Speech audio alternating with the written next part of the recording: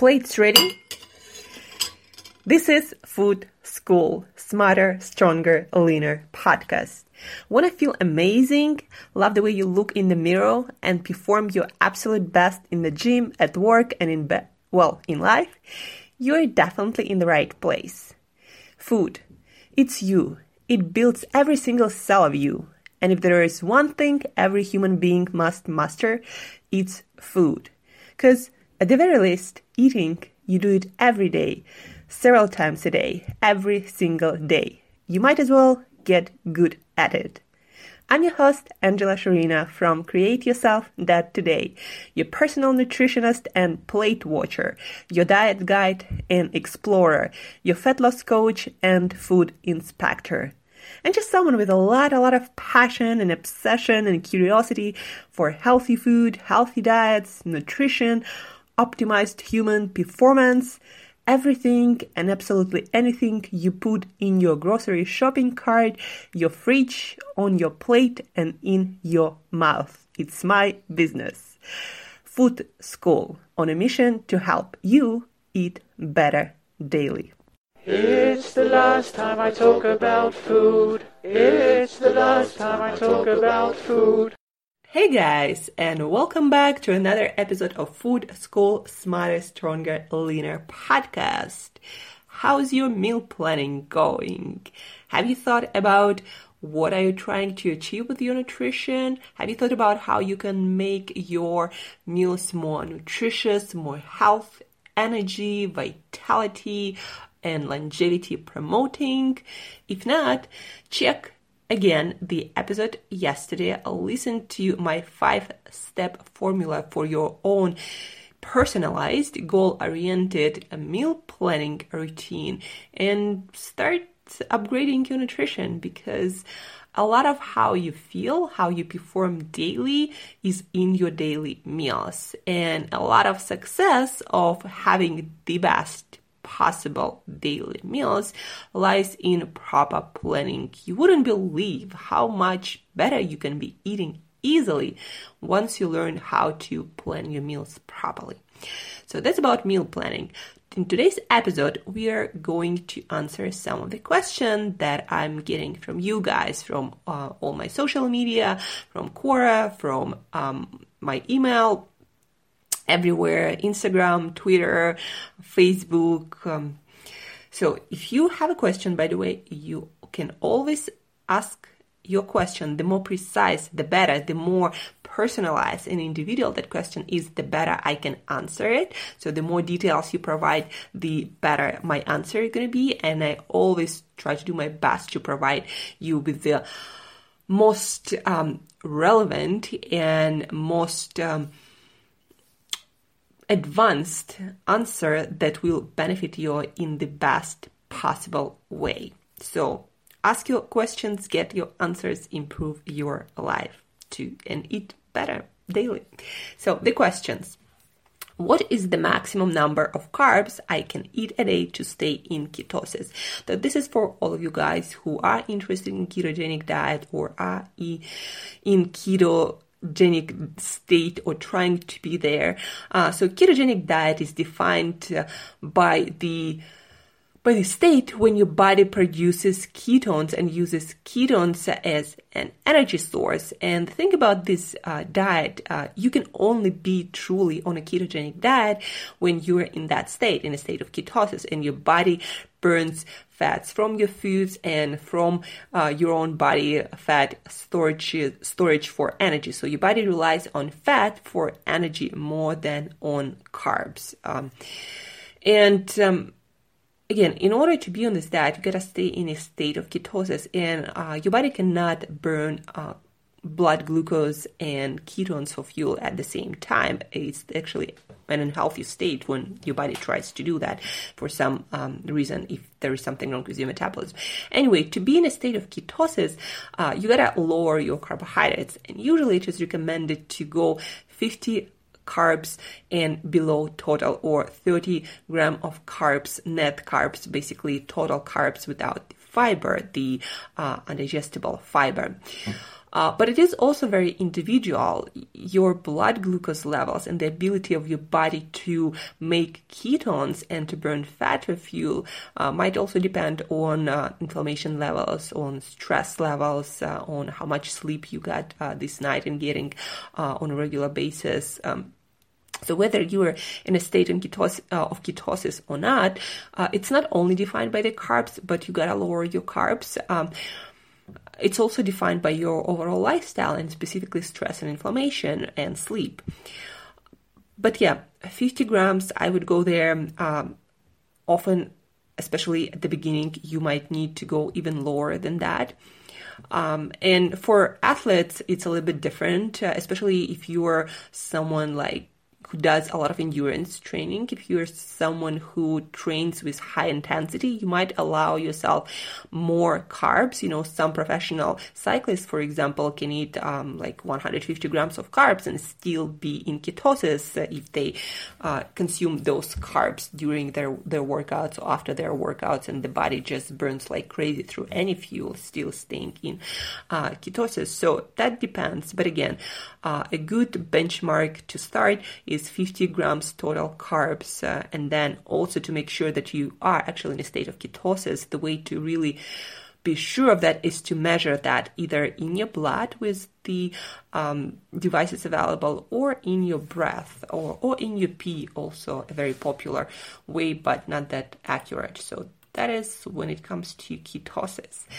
What types of fats would you recommend to eat to promote fullness without weight gain? And those kinds of questions usually are asked by people also who are trying to be on a low-carb, high-fat diet.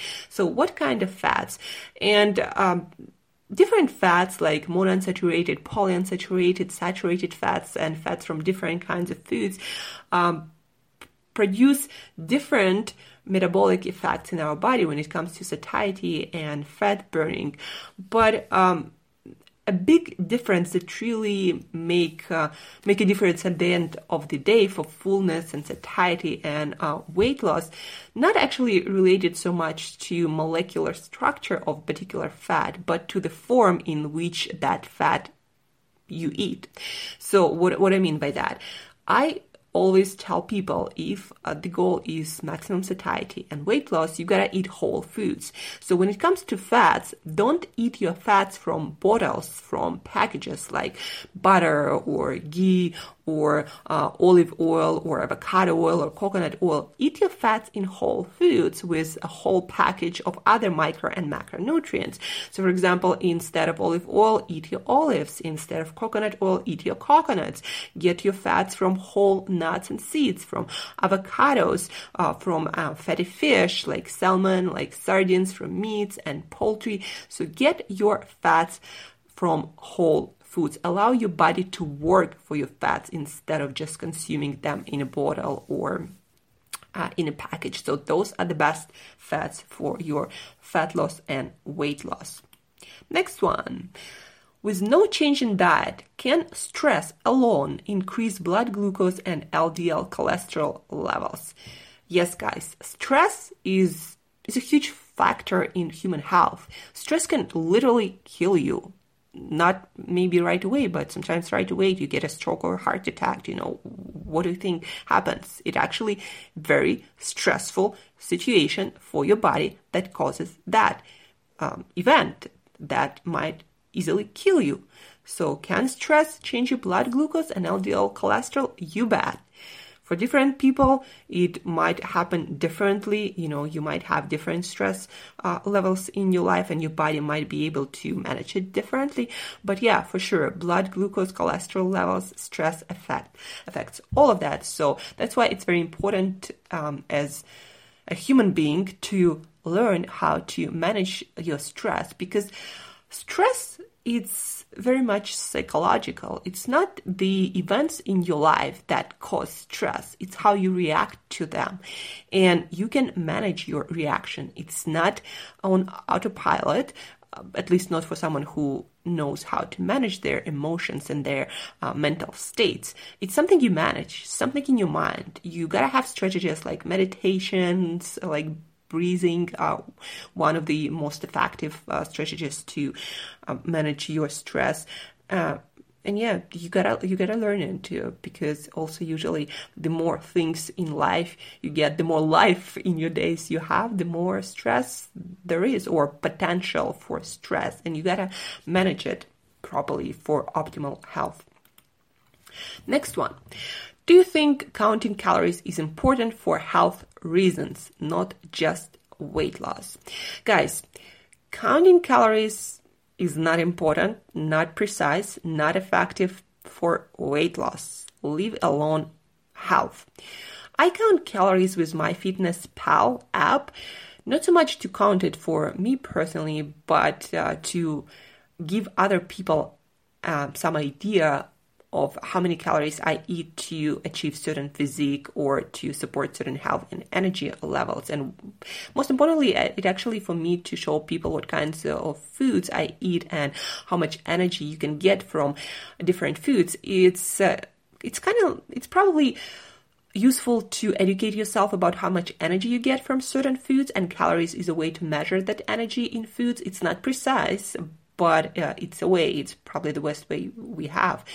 But it's not important for weight loss. What's important for weight loss is actual foods you eat or do not eat, and then the amount of that food. So I usually recommend people to have some sort of meal plan and then see whether you maintain your weight, whether you lose it, where you gain, and then just adjust the quantity of that same food. So for example, just a really random thing. If you eat every day a pound of broccoli and then a pound of fish, and then you don't lose anything and don't gain anything, that means that amount of energy your body uses for maintenance. So if you start eating more, if you start eating 2 pounds of broccoli and 2 pounds of fish, and you start getting weight, that means that your body gets more energy than it uses. And what you need is to just cut the amount of that food. You don't need to count any calories. You can just adjust the portions and that's it. But you gotta be able to track that amount somehow.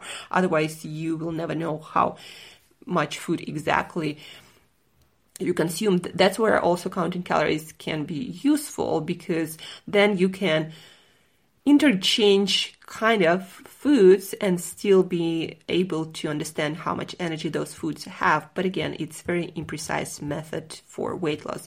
Ultimate judge of your weight loss progress is, of course, your weight. If you're losing, then, you're losing. You're in energy deficit. If you're not, then there is something going on and your body manages to maintain your weight with the energy that you provide, and you need to do something about it if you want to lose weight. For health, guys, calories are really not important, like not even a tiny bit. What's important is what kind of nutrients you get with your diet.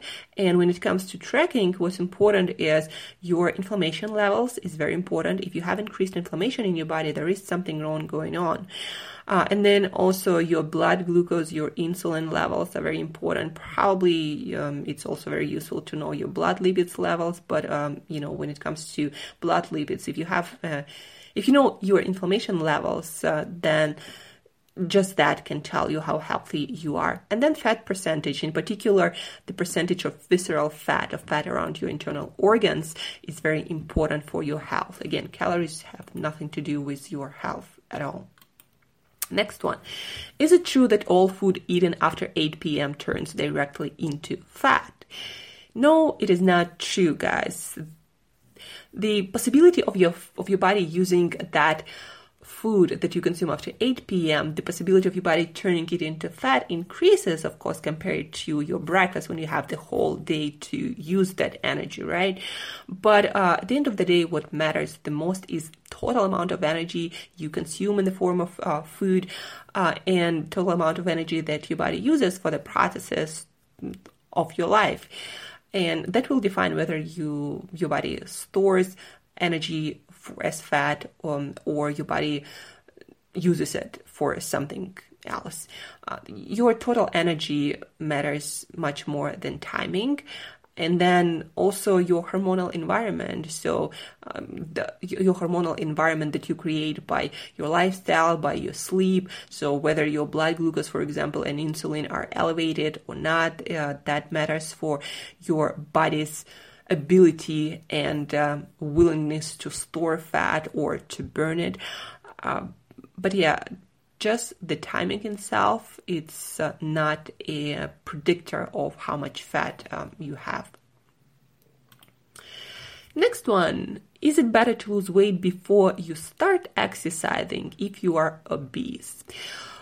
When it comes to intense exercise, yeah, for sure, I would recommend you to change your diet, change your lifestyle, your sleep patterns, your stress management, get healthier, get a little bit fitter before attempting any intense exercise activity, because it can be unsafe for your heart and your joints and just for your body as a system if you're out of shape and trying to do something intense. That being said, whenever you want to lose weight, I do recommend you to get more active by walking, by sitting less, by just doing more, but not necessarily exercising, because exercise can add more stress that your body does not need at the moment. And it's best for you to work more on your nutrition, to work more on being active, not exercising, like doing something really intense. So that's what I usually recommend. Being more active and changing your lifestyle and nutrition for healthier ones. And then once you feel yourself fitter and more capable, then you can start something more intense. But, just because you're obese doesn't mean you can't walk. Like, it's a very rare case that walking will have negative effect for weight loss or health. Next one, what are the best ways for someone with prediabetes to lose weight? A lot of people these days are in that pre-diabetic state. A lot of kids, a lot of teenagers, a lot of adults, just because of poor food supply that we have that promotes that pre-diabetic state, or basically imbalance in your blood glucose levels and your insulin levels. And, that pre-diabetic state is usually different for different individuals.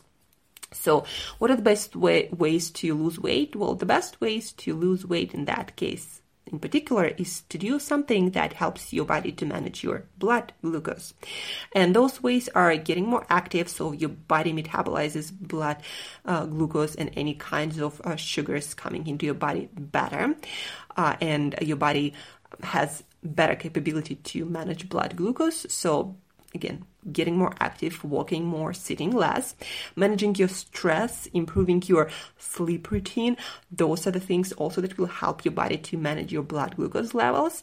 And then, of course, when it comes to diet, don't eat processed food, don't eat junk foods, don't eat pro-inflammatory foods, eat foods that promote healthy and stable blood sugars, like whole food vegetables with a lot of fiber, maybe nuts and seeds, healthy proteins, healthy whole food fats. Those are the foods that help your body to maintain stable blood sugar. And that is a great way to eat for anyone, but especially for someone who already has some problems with blood glucose and insulin levels. And then when it comes to weight loss, even what I just said, what I just mentioned will help you to start losing weight most probably. But then when you at a weight loss plateau or it's not moving, you might still be just eating simply too much. And again, in that case, I recommend you to have a healthy diet, have a healthy meal plan, and then just simply adjust the amount of foods you eat after you've done all the stress management, sleep, and improving overall quality of your diet. And the last one, can you lose weight with only workouts? The answer is really simple, guys.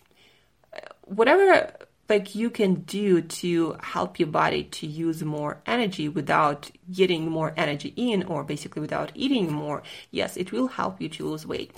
But losing weight by exercise is very inefficient and also much, much slower way to lose weight if you change nothing about your diet and your overall lifestyle. So can you do it? Yes, you can, but it's harder to maintain. It's harder to do if you change nothing about your lifestyle and your nutrition. And that's it for today, guys. Your questions answered on Food School Podcast.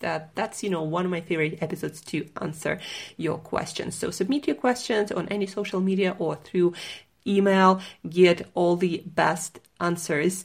And don't Google, don't waste hours of time searching for that best answer when you can get your precise question answered right here, right now. So submit your questions. My email probably is the best way, and you can find my email in the show notes.